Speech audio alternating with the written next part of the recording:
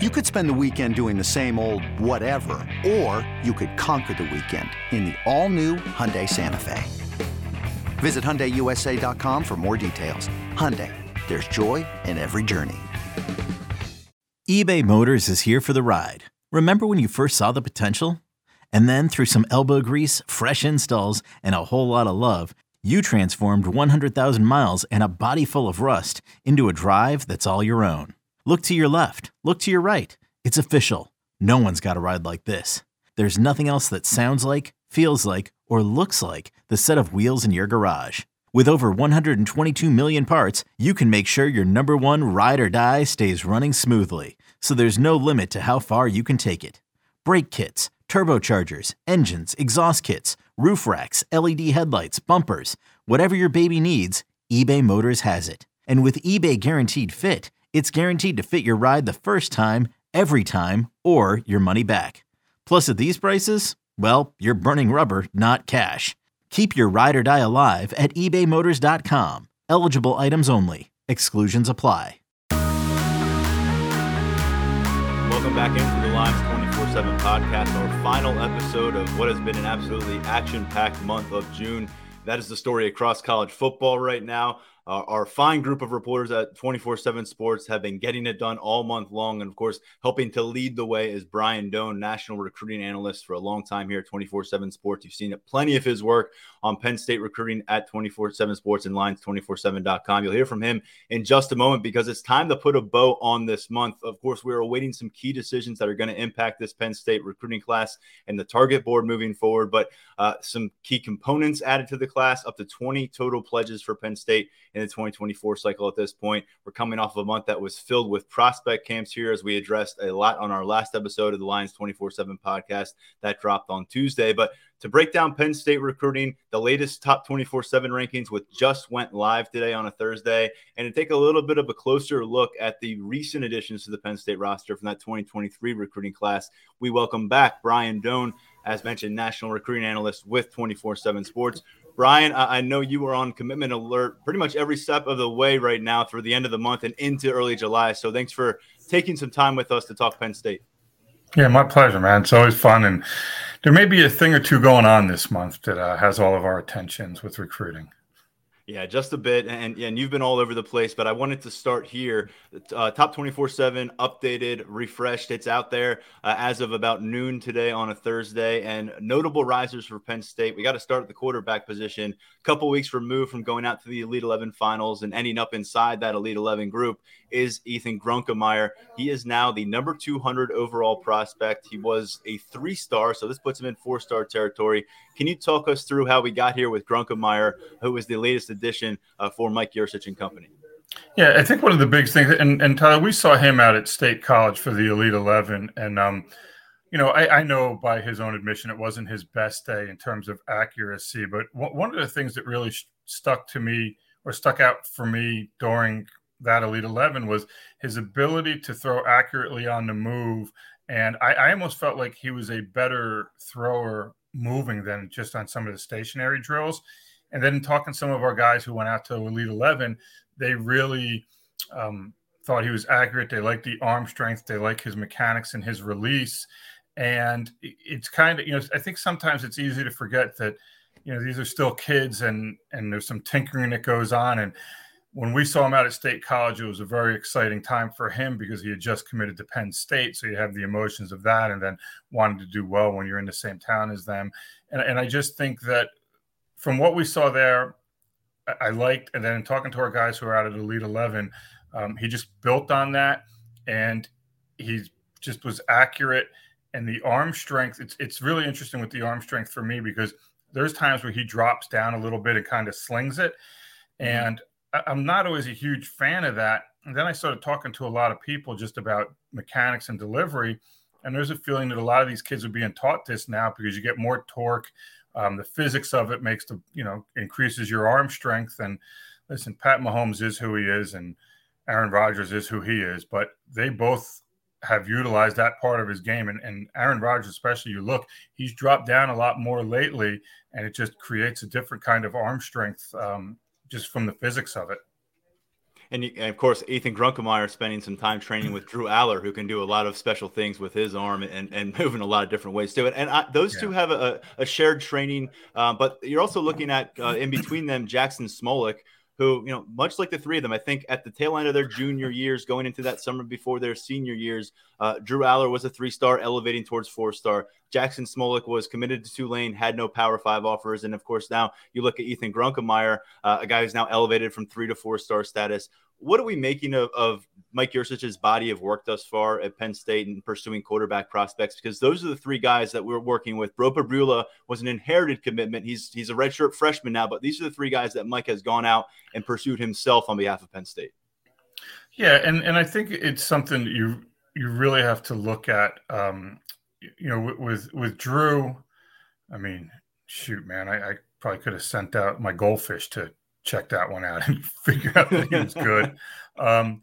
But for Penn State to land him, it was huge because this is a quarterback game, and you have to have a stud there in order to win at the level Penn State wants to win at.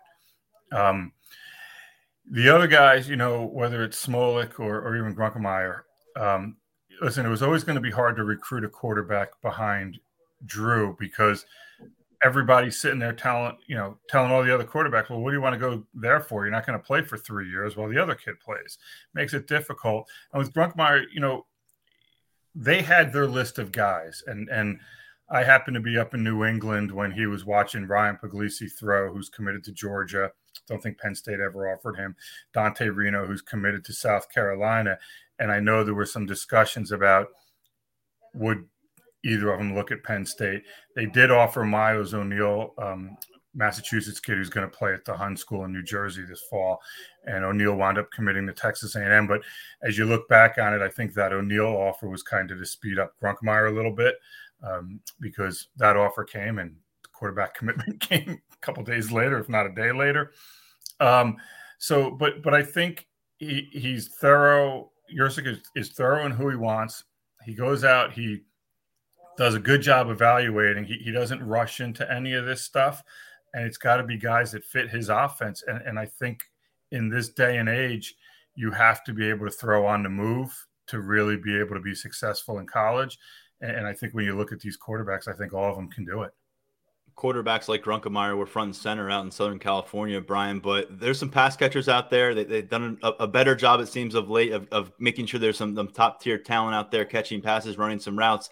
And look, Luke Reynolds went out there, and he was one of the talks of that camp. I mean, I'm not sure I've heard a non-quarterback get that much buzz on 24/7 Sports recap of an Elite 11 final. And lo and behold, he goes from number 80, which was a huge jump. He was outside of the top 24/7 before he got inside in the top 80 back in May. Here we are, end of June. Brian, he's number 49 in the country, and this is a guy gearing up for his first full-time season at the tight end position. Walk us through the ascent in 24/7 Sports rankings here. Eyeballs, seeing them. I mean, I think it just starts there. Now, it's funny, as you go through the process, I went through it with Luke and figuring out who he was and what kind of prospect he was. And it turns out he was Ryan Puglisi's competitor at quarterback at Lawrence Academy when they were sophomores, which I did not know until pretty far along in the process because you just lose track of some of these guys. But I think, first place I saw him, UC Report in North Jersey.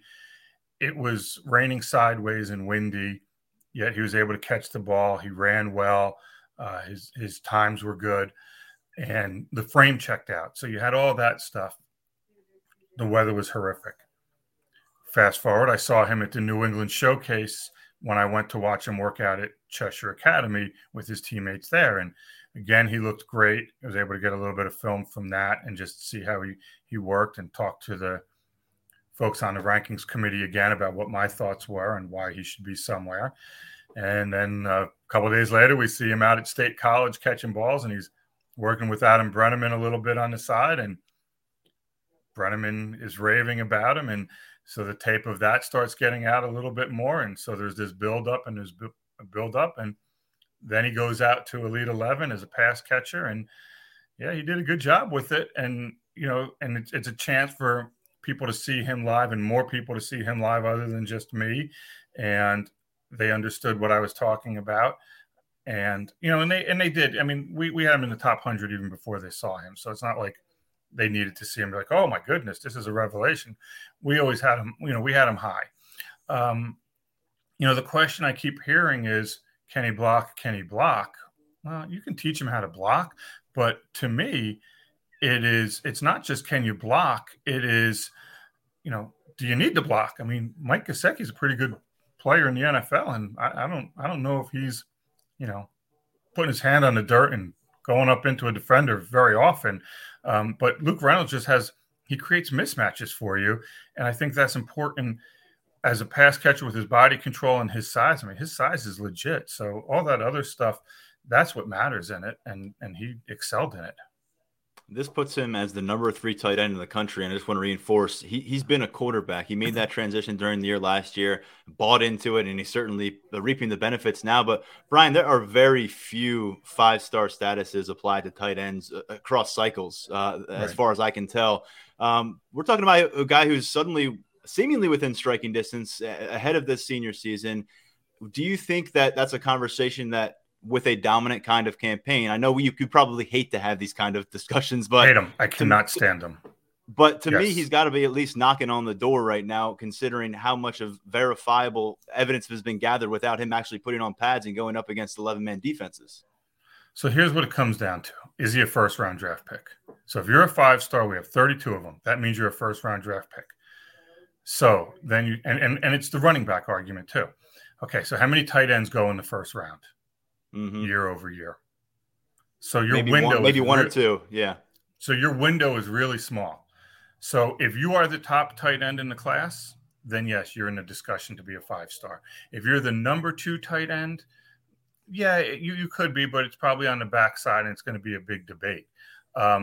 So, and I think a lot of people confuse this with rankings. I get it. There's a ton of good players out there that, I guarantee you somebody will come up and say, well, this kid's better, this kid's better, this kid's better than him. I'm not here to argue that.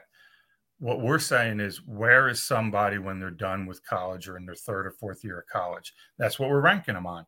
And so for him, yeah, we have a bunch of the measurables now, and now we get a chance to go out and see him play. And so, and I'll be able to see him live, and he'll get that chance. But you have to remember how few tight ends go in the first round. This is not quarterbacks where you can have 3 or 4 offensive tackles or corners or game-changing receivers.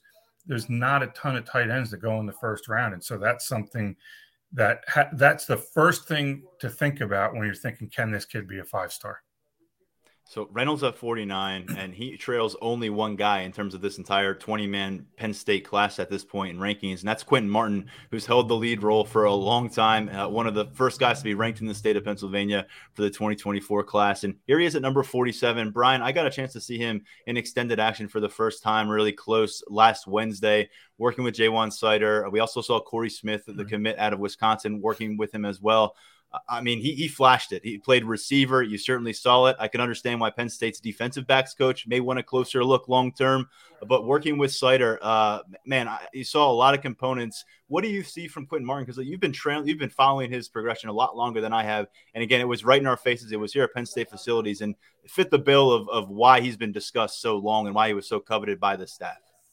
Yeah, I think one of the things that's interesting with Quentin is, and I've known him, I think, since his freshman year, is to watch kind of like the cycle that his recruitment and his projection went through.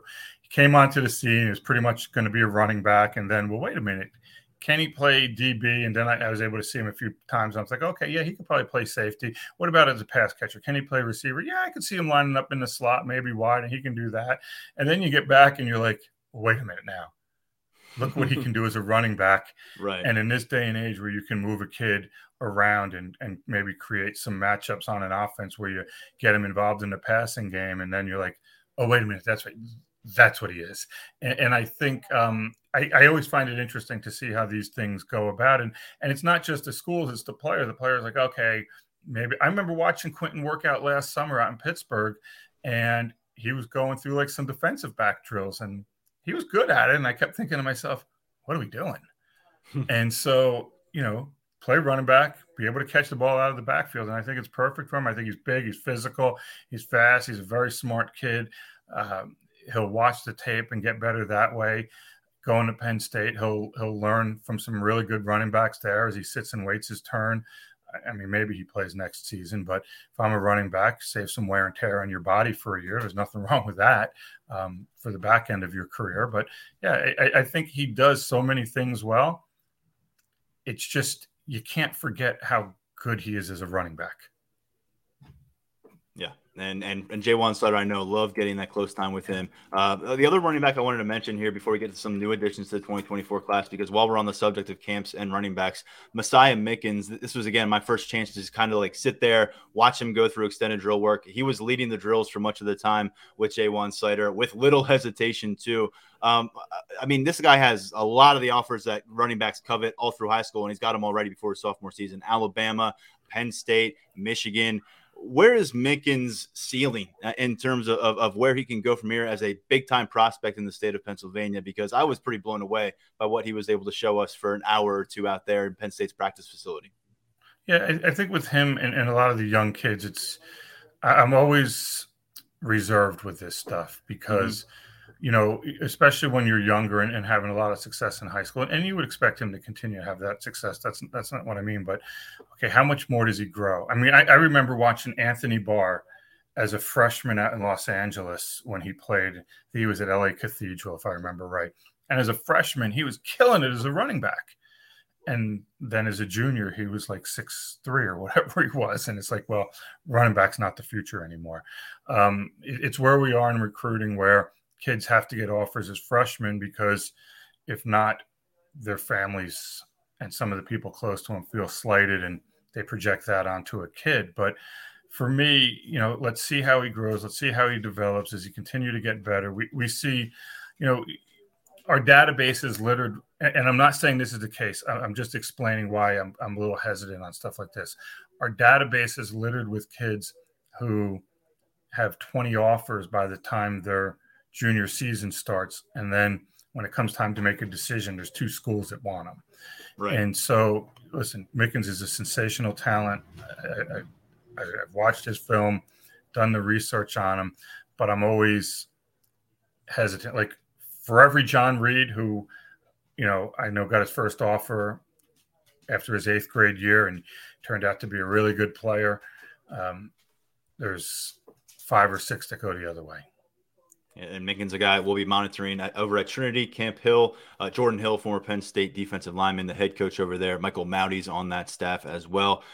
Brian, looking at the June additions to this Penn State recruiting class, I think we've got to start at wide receiver, because there were no commitments going into last Wednesday. And now, as we discussed it a week later, there are 3 commitments. Let's start with the guy who kicked that off, Tyseer Denmark. It wasn't exactly the, you know, bang, bang, boom flip from Oregon to Penn State, but we got there. It took a few days. It does happen. He completes the flip from the Oregon Ducks to the Penn State Nittany Lions. I know he's a 3-star right now in 24/7 Sports, but I thought he was one of the most impressive guys we saw last summer here at Penn State on the camp scene. I think he's a blue chip talent. I know there's discussion to be had there. What do you make of this pickup and Tyseer Denmark's prospect profile? Because he's a guy who slipped a little bit in that last 24/7 update. Yeah, so I'll address the ranking first of all. And again, it's done as a committee, and I've seen him live numerous times. I'm a big fan of his. But when we got together and spoke about things, you know, we don't really have any time markers on him. And the explosive plays that sometimes you want to see, and I don't mean getting it and kind of piercing a defense, which is, you would expect a kid going to Penn State to have that ability. You know, it's different going to college. You know, it's different piercing the Ohio State secondary than maybe some public school in Philly kind of deal, right? And so, but, you know, so some of the explosive plays, now I like him as a route runner. I think he's reliable with his hands. I think once he gets it, he gets up the field quickly. Again, he probably doesn't have the same type of speed that Jahan Dotson had, but I think Denmark's a kid that you can line up in the slot and really use him in some one-on-one stuff where he'll gain some separation. Again, he's reliable. As far as the flip from Oregon, I always thought he should have been at Penn State from the get-go. I mean, I think I first started dealing with him as a freshman, and it just felt right. And I understand why he originally committed to Oregon. But for me, Penn State continued to work him hard. They did a good job of not being overbearing, but also, hey, we want you.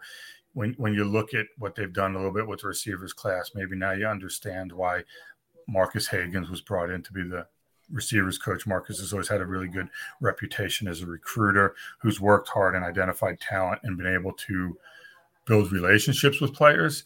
And you hit it. We got there, right? I mean, it was a flip. I mean, let's be honest. He flipped during his visit, but then we're in the graphics world. Sometimes it takes time to get edits.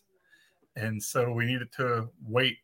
I remember I think he called me Sunday right after he got home from his visit. And he's like, yeah, I'm excited to, be a Nittany Lion. I'm like, okay, when's the rest of the world going to know this? And he's like, Tuesday or Wednesday. I'm like, okay, good deal.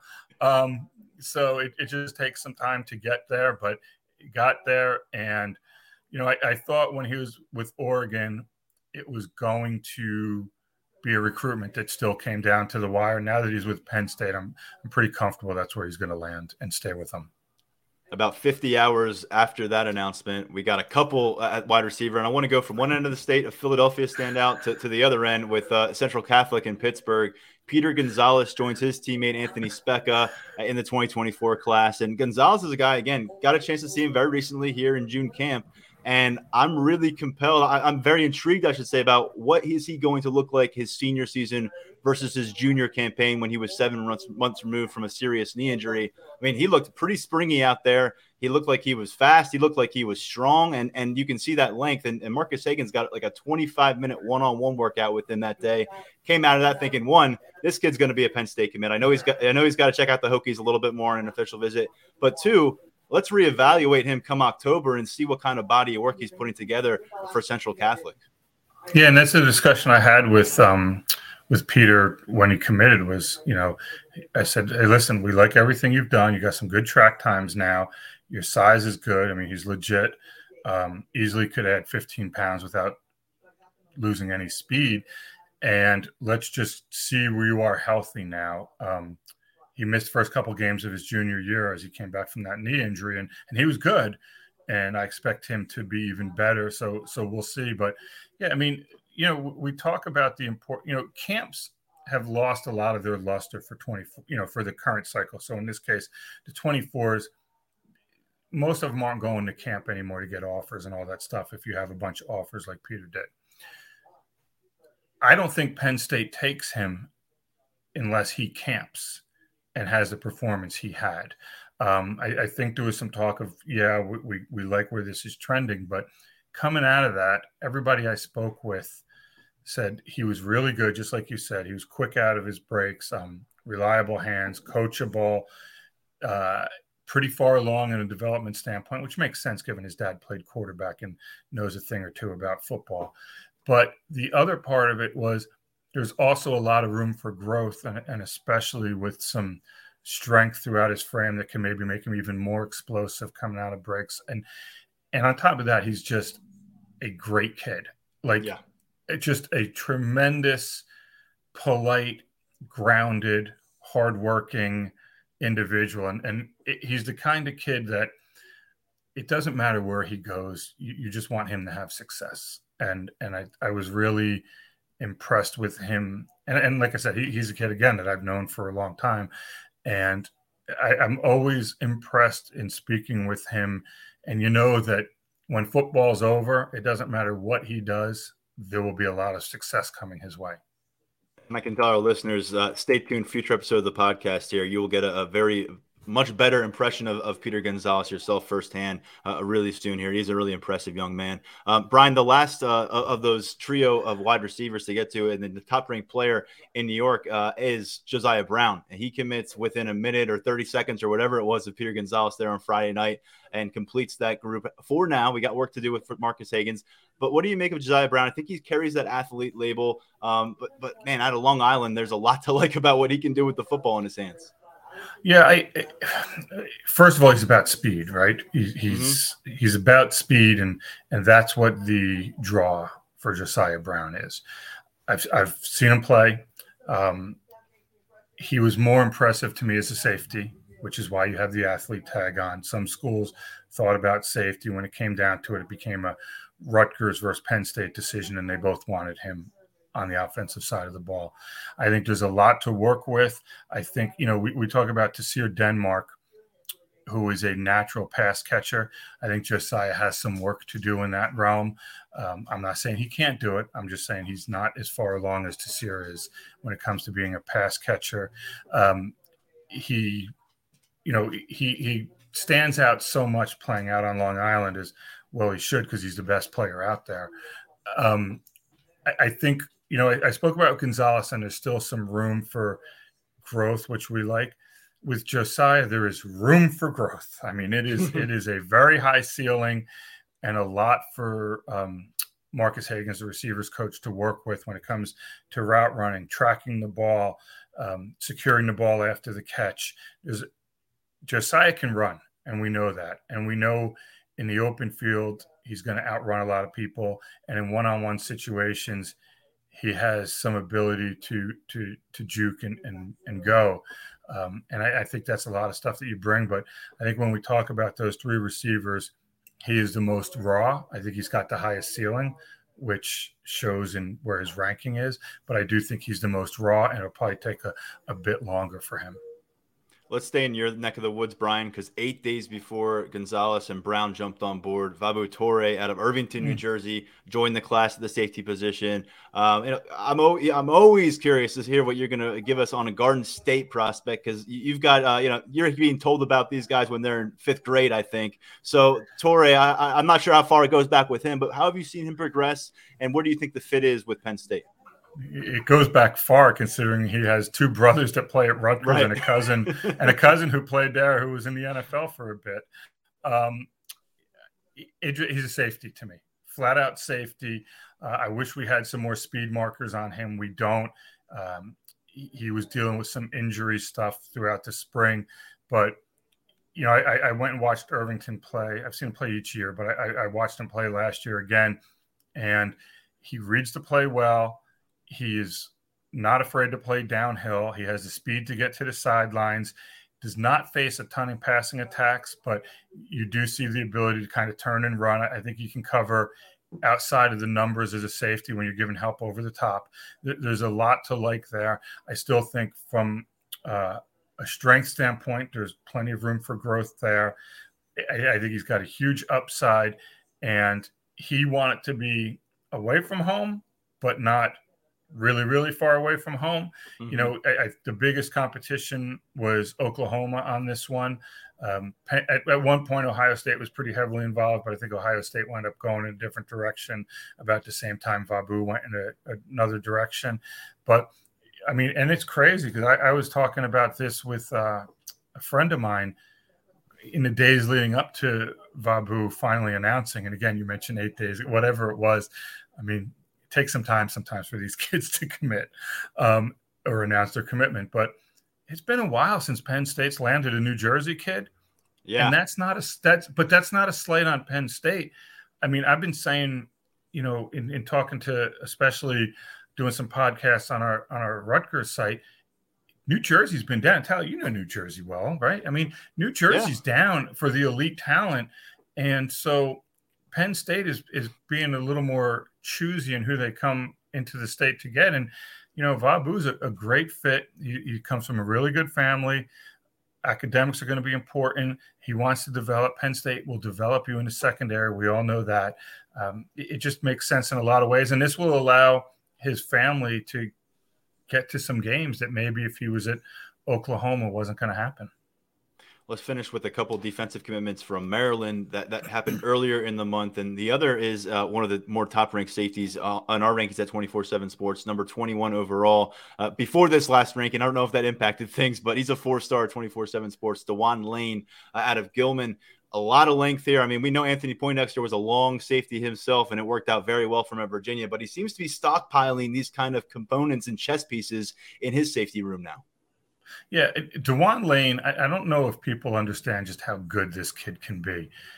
Like you said, he's got length. He runs well. He can open his hips. He's not afraid to come down and hit. Now, he was not very – he did not enjoy the recruiting process. It wasn't – I mean, I'm not going to say he hated it because I never had that discussion with him. But there's some kids that really enjoy it, that don't mind being front and center and talk to all the time. Dewan, we would text back and forth, but – he was never interested in doing these big stories after going to places. So I feel like, maybe some people don't know him as well, but he's a smart kid. He's uber athletic. He'll hit you, and he will have a chance to play very early in his career at Penn State. And I just go back and I remember watching his tape for the first time, and you start hearing about these kids, and, yeah, I hear a lot more, I'm based in Jersey, so I hear some stuff there, but I've been doing this now long enough to use everybody from a state or from that area hits you up. Hey, check out this kid, check out this kid. And I remember 2 people hit me up after Dohn got his first offer, and they're like, yo, you need to check this kid out. I said, let me see. I remember watching his tape, and the first thing I did was forward it to a couple of other people on the rankings committee with me. And I was like, yo, we need to get this kid ranked quickly. And it's just the athleticism and the speed at which he plays just pops. And the other one I get to down at Wild Lake in Maryland, Columbia, Maryland, Xavier Gilliam, listed as an edge rusher. We've got a list that's 260 pounds as well. So where do we see his kind of profile trending in the defensive trenches? And what's your take on this? Is the first pickup for Deion Barnes. We're waiting for more. It looks like a bit of a foggy forecast right now for them on the defensive line coming out of June, but they got it started in May, or at the beginning of the month, I should say, with Gilliam. Yeah, I think Gilliam's interesting because in my mind, I always think of, all right, if you're going to be an edge, you're probably at about 230 right now in college, or you're like a 6'4", 205 pounder. But right. You watching Gilliam, he's pretty far along in his development from a physical standpoint. I think you can keep him there at 260, 265 and play him on the outside and send him up the field. He is athletic. I've seen him live. He can drop into coverage. He can do that stuff. Or if after a year at Penn State or however long, he really starts putting on the weight and in a good way. I mean, I put on weight, but in a bad way, so we don't want that. But if he gets stronger and they decide, you know what, we could probably move him over into a 3 technique and have him get up the field there. I think that's possible. But for now, you're looking at edge, and I think he's got a lot of natural ability. He's got to develop his hands. Technique is big for him, making sure he's staying low. Sometimes he pops up quick, but yeah, I think he's a really good player. And it's been a strange month with Penn State recruiting on the defensive line, where I thought some kids who were pretty much locked in maybe aren't locked in anymore. But I still expect them to get some kind of good news in the next few days. Let's get into that. And because we've got, I know you said you've got like more than a dozen commitments in like the next 48 hours. So again, thank you for stepping aside for us. But DeAndre Cook is among those that we're waiting on from Friendship Collegiate Academy in Washington, D.C. Defensive lineman got a chance to spend some time up here at Penn State not too long ago among those junior visitors. Where is he as his decision comes down to the wire? Yeah, I mean, he's made his visits. He went to Boston College, Rutgers, North Carolina. He told me Oklahoma is also on his list, and Penn State. Penn State really pushed hard when he was on campus. He likes Deion Barnes a lot. He likes that Deion Barnes is on the younger side and he can relate well with him. And he likes the same thing with Marquise Watson at Rutgers, who's a defensive line coach there. And you're talking about 2 kids that, I mean, if you want me to be really old, I mean, I remember the recruitments. And so, but, I think DeAndre, he's a smart kid who has long-term goals of being in the NFL and has put in a lot of hard work. And I think it's really easy for him to get overlooked because he's on the same team as Dylan Stewart, who's, the 5-star edge rusher who, it looks like maybe Ohio State or South Carolina for him. I know Penn State fans will be a little interested in that. But for me, like DeAndre Cook has a lot of room to develop. He's good now. So it's not like he's not good. I mean, I think he's a kid that can play redshirt freshman. He's got good size. He's got length. He's agile. He's athletic. He's willing to learn. He'll put in the hard work. He'll do the film study. He'll get along well with teammates. So, I mean, we'll see. I think he told me he's doing a barbecue. He originally was going to do the barbecue on like July 2nd, and I talked about him coming down because he's in D.C. And then he told me, hey, we're going to do it on, Friday at 5:45 to 6 p.m. And all I could think about is what that 95 corridor would look like. And I would have to leave like 3 days ago just to get there and take another 14 days to get home, given the holiday weekend. So, but, I think he told me he'll probably stream it on Instagram. So I'm sure the guys at Lions 247, as well as, our other sites will provide that link so you can all watch it and either be overjoyed to start your weekend or bummed to start your weekend. But I think he's a prospect that's really, he may not have the accolades of some of the others in the class, but man, I think he could be really good. We'll be right back on the Lions 24/7 podcast. Introducing the two-way V4, where groundbreaking fuel cell technology meets fresh foam cushioning for the ultimate performance. With fuel cell, each step feels explosive, delivering unparalleled energy return. Paired with fresh foam, experience maximum comfort throughout the game. Its lightweight textile upper offers support and breathability without sacrificing agility. Whether you're hitting the clutch shot or locking down the opposition, the two-way V4 gives you the tools to play at a high level. Learn more and purchase the two-way for yourself at newbalance.com. This episode is brought to you by Progressive Insurance. Whether you love true crime or comedy, celebrity interviews or news, you call the shots on what's in your podcast queue. And guess what? Now you can call them on your auto insurance too with the Name Your Price tool from Progressive. It works just the way it sounds. You tell Progressive how much you want to pay for car insurance, and they'll show you coverage options that fit your budget. Get your quote today at Progressive.com to join the over 28 million drivers who trust Progressive. Progressive Casualty Insurance Company and Affiliates. Price and coverage match limited by state law. We'll see if Deion Barnes can bag another defensive line commitment before June comes to a close. A couple more will be announcing their decisions as July opens. David Pale has been a focal point for us here on the podcast of late, been a bit of a roller coaster ride, coast to coast with his recruitment. And then Benedict Ume, and we've been talking for a long time. Wait for that Stanford visit. Let's get through the Stanford visit. He's gone through the Stanford visit, and your crystal ball has changed. Brian, can you talk us through the outlook for both Ume and Pale, who you may have noticed our message board picked up on your crystal ball shift? Did they now? Yeah. It's tough sometimes with this stuff, and I rarely change them. So it takes something extraordinary first for me to put in a pick and then for me to change it. For me to put in a pick, I have to feel really comfortable that that's what's going to happen, understanding all the twists and turns.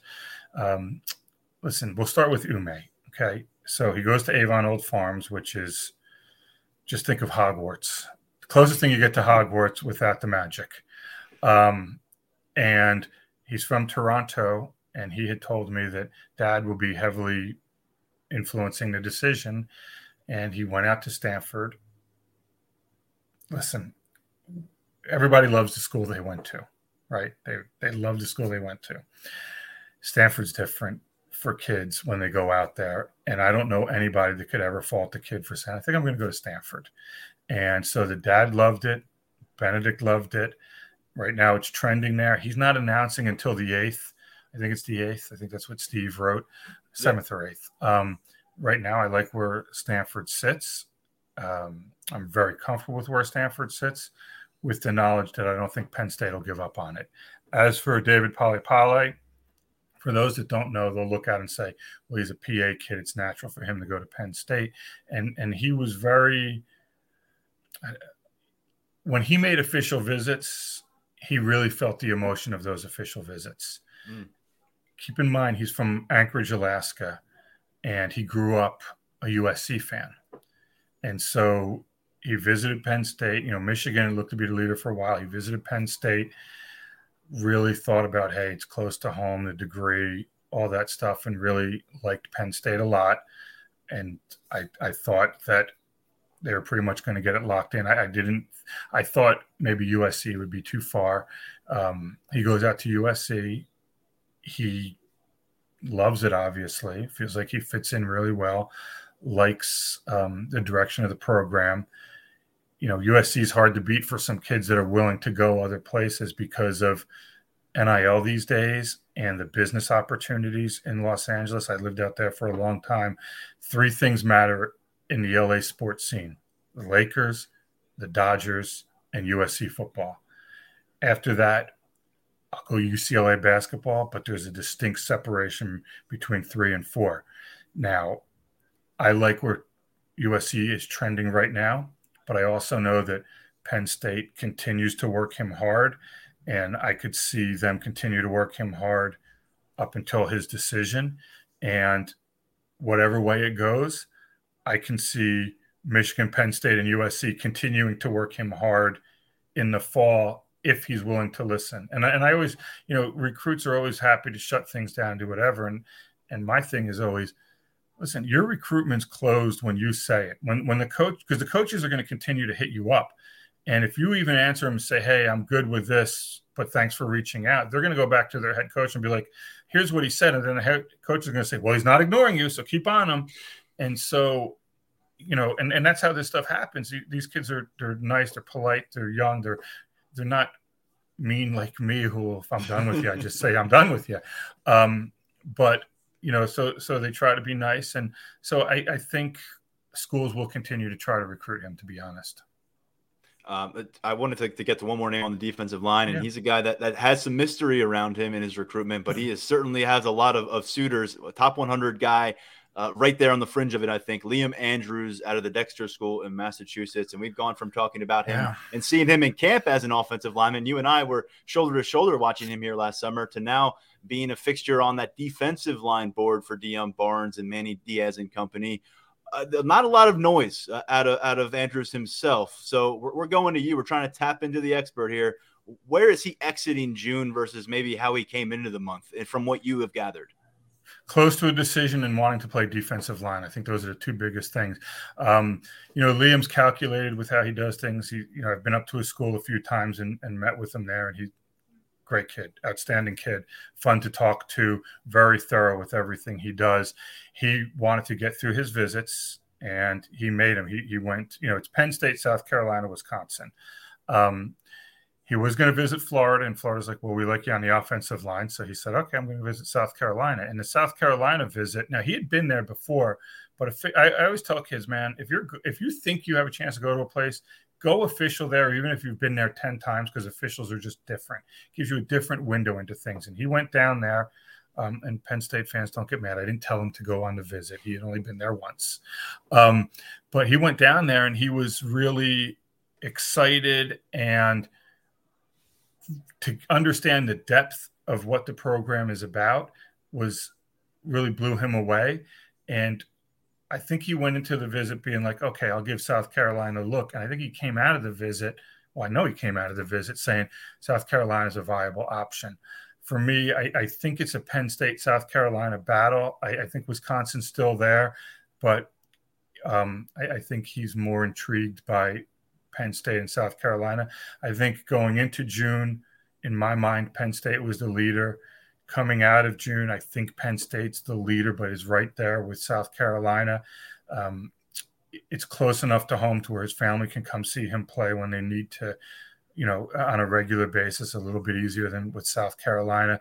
I know he had told me he may not make a visit in June to a school because it was hard for family to get off from work. So I think that's something that's considered. And I think he's just sitting there going through his list. He'll probably get through the holidays and make a decision. I would think within the first 2 weeks of July. Again, I think the key is Penn State has relationships on a number of different levels with him. The commits have known him since you and I saw him work out last summer, and he was an offensive lineman, so he knows the Cooper Cousins and all those guys. He knows Phil Troutwine really well because Phil recruited him at first, and Phil was known up in the Massachusetts area from his time at BC. And then it has switched to now he's getting to really know Deion Barnes. And I don't think other schools have that kind of depth with him when it comes to recruitment. I still like where Penn State stands, but I'm not ready to put in that crystal ball pick yet. By the time this drops, maybe I will, but I don't think that's going to happen for a few days, at least when I kind of get a better handle on where things are with him. I think there may have been some general surprise at Lions 24/7 from our readers that Malachi Williams isn't already a Penn State commit by the time June finishes. When they see you, Steve Wiltfong, and our very own Tyler Calvaruso in short order putting crystal balls ahead of an official visit, they start licking their chops and saying, "Here comes the commitment." Didn't happen in June, but we do have a commitment date. It's July 8th, according to what Tyler Calvaruso just sent my way a few minutes ago as I was double checking on that. What are you hearing about Malachi Williams? And he's a guy who's an in-state player at a Monsignor Bonner, and I don't think a lot of people have him quite figured out about what he is as a prospect and what he might bring to this class. How does he fit if he is a Nittany Lion at the end of the day? Long, athletic, can drop into coverage, has burst, is raw, really good player with a ton of potential. Listen, man, he hasn't announced yet. He hasn't committed yet, that we know. I can't imagine in any world where Penn State, if they want him, given his proximity to Penn State, given Deion Barnes being a Philly guy, cannot imagine any scenario where he doesn't land at Penn State. And that's why that was the impetus with the crystal ball picks. Now, he wanted to go out, make some other visits, get some experiences, which is totally within his right. And you want him to do it, right? I mean, you make one visit, maybe you have the what ifs. I visited other places. How do you compare it? Well, now he's got some comparisons that he can get through. When I spoke with him, I never got the sense he was going anywhere but Penn State. And that goes back to the early spring.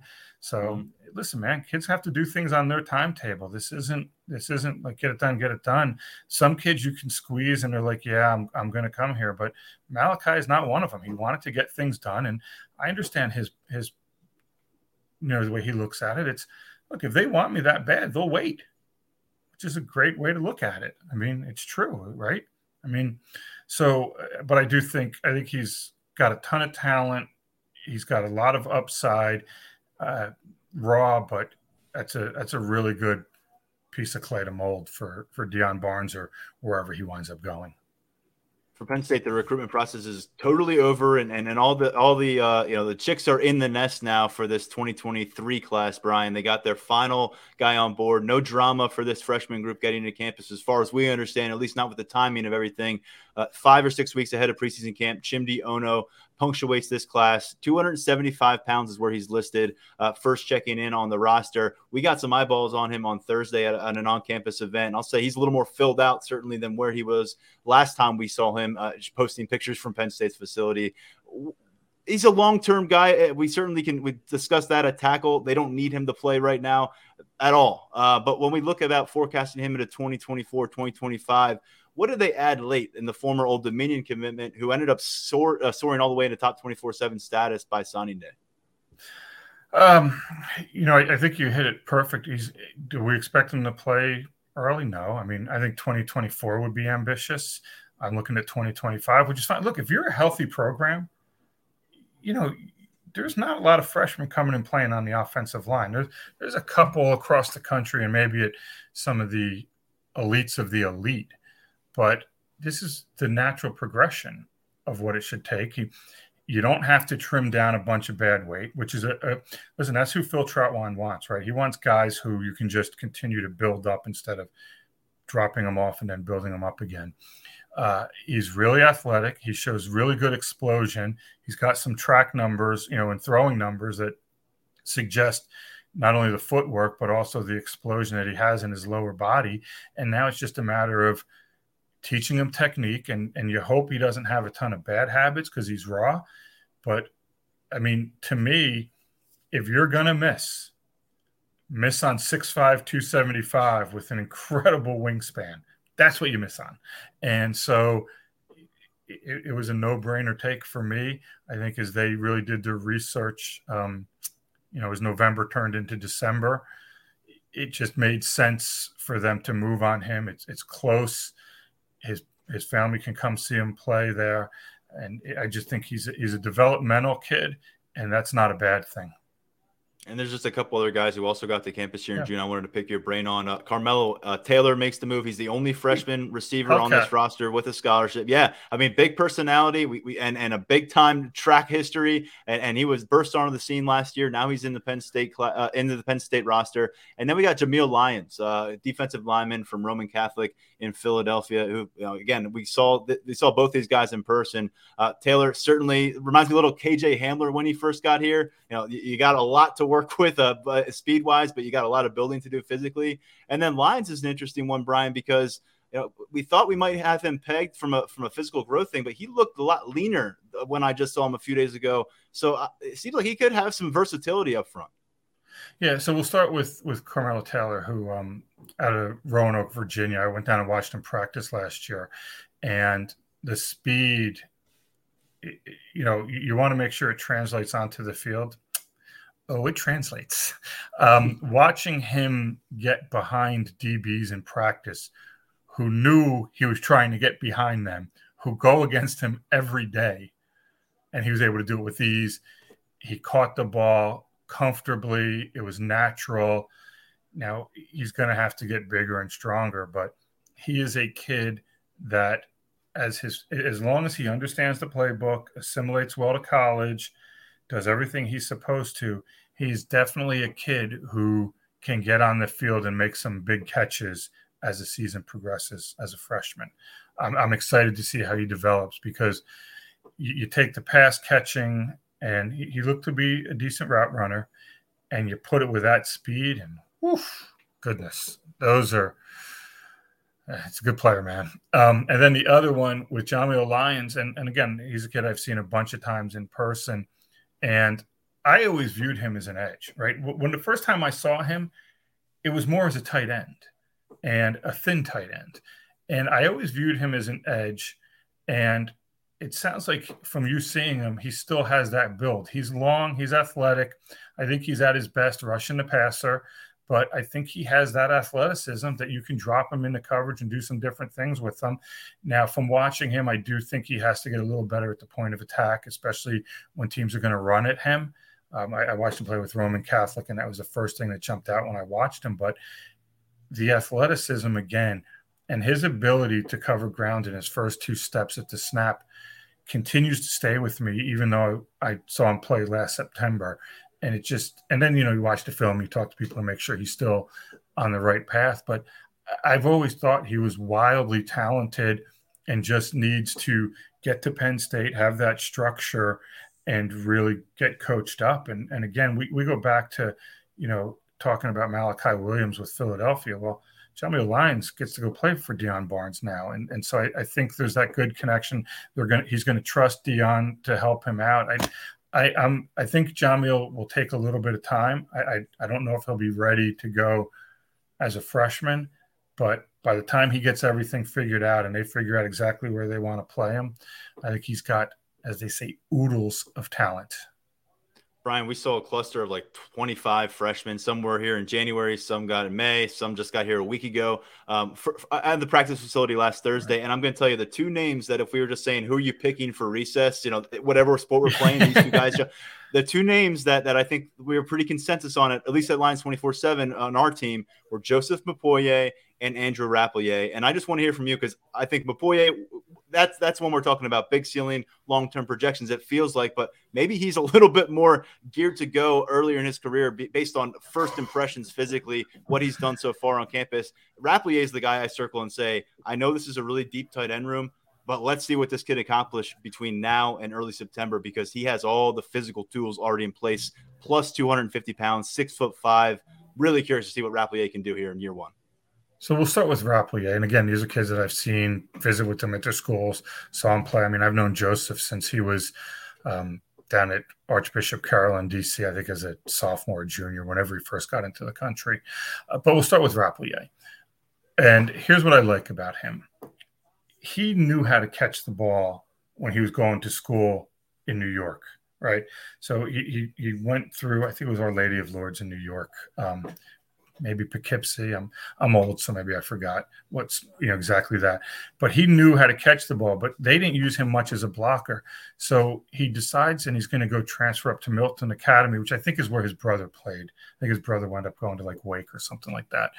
But he went, and I remember sitting with him at the school. I'm like, so what'd you transfer for? He goes, I need to learn how to block. This place, they're going to run the ball a lot. I'm not going to get a ton of targets, but that's okay. I've already proven myself as a pass catcher. I need to learn how to run block. And so that told me a different level thinking, and also that he doesn't have a big ego in terms of me. He knew what he needed to get better at, and that was big. And I think it's what you said. I think he's athletic. I think he moves well. He's got great size. That tight end room, it's like when Penn State gets a tight end commit, you're like, okay, let's really pay attention to where we have this kid ranked, because they do such a great job of identifying them and then also developing them.